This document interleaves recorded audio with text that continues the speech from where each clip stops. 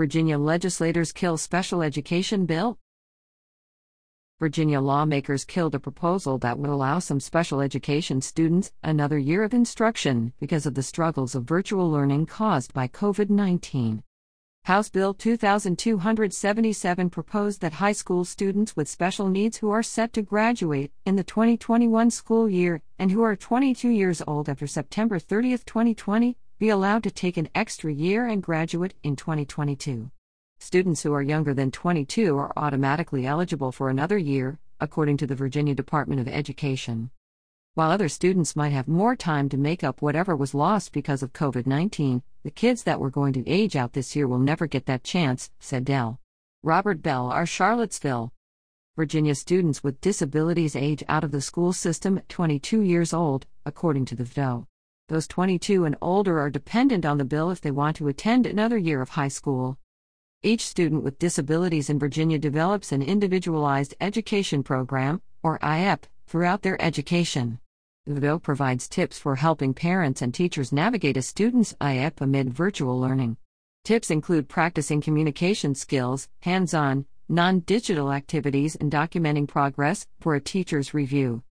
Special education students have had a difficult time thriving in the virtual learning environment, Bell said during the bill's subcommittee meeting.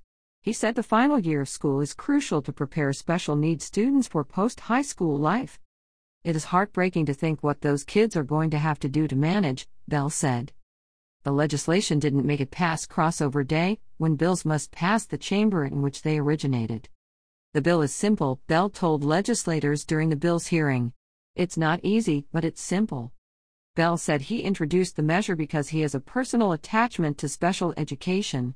His 18-year-old son attends the Virginia Institute of Autism in Charlottesville. Bell said he wants the change to be made, whether through this legislation or another method. If for some reason it's easier or better to do it just through the budget, that's fine too, Bell said. Bell said he was not surprised the bill didn't pass because of how much money it would cost to implement. The bill's passage would require an additional 1,000 students to be served, which would cost $5 million during the 2022 fiscal year, according to the legislation's impact statement. Bell introduced an amendment to the state budget that adds $5 million to public education. The money would provide free public education as deemed by the Individuals with Disabilities Act. The proposed budget for state education assistance in 2022 is $7.8 billion. I'm hopeful that they will see this as a priority, Bell said. The bill passed out of committee, but it died in appropriations. There are almost 168,000 students with disabilities currently enrolled in Virginia public schools, according to the VDOE. In the 2019 to 2020 school year, 84 students with disabilities were over the age of 22, according to the VDOE. A total of $12,111 is spent per public school student each year, VDOE stated on its website. Renisha Parks, Director of Exceptional Education at Richmond Public Schools, said HB 2277 has pros and cons. I do feel that because of their age, they probably should be with age-appropriate peers, Parks said. Parks said students would benefit from working with community partners instead of continuing in high school. The success of these students depends on public schools connecting them with resources as they enter adulthood, she said.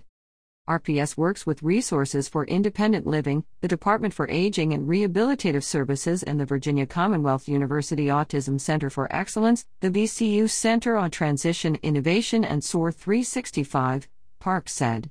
The organizations offer a variety of services, including working with adults to set up plans for higher education, job training, employment, and independent living.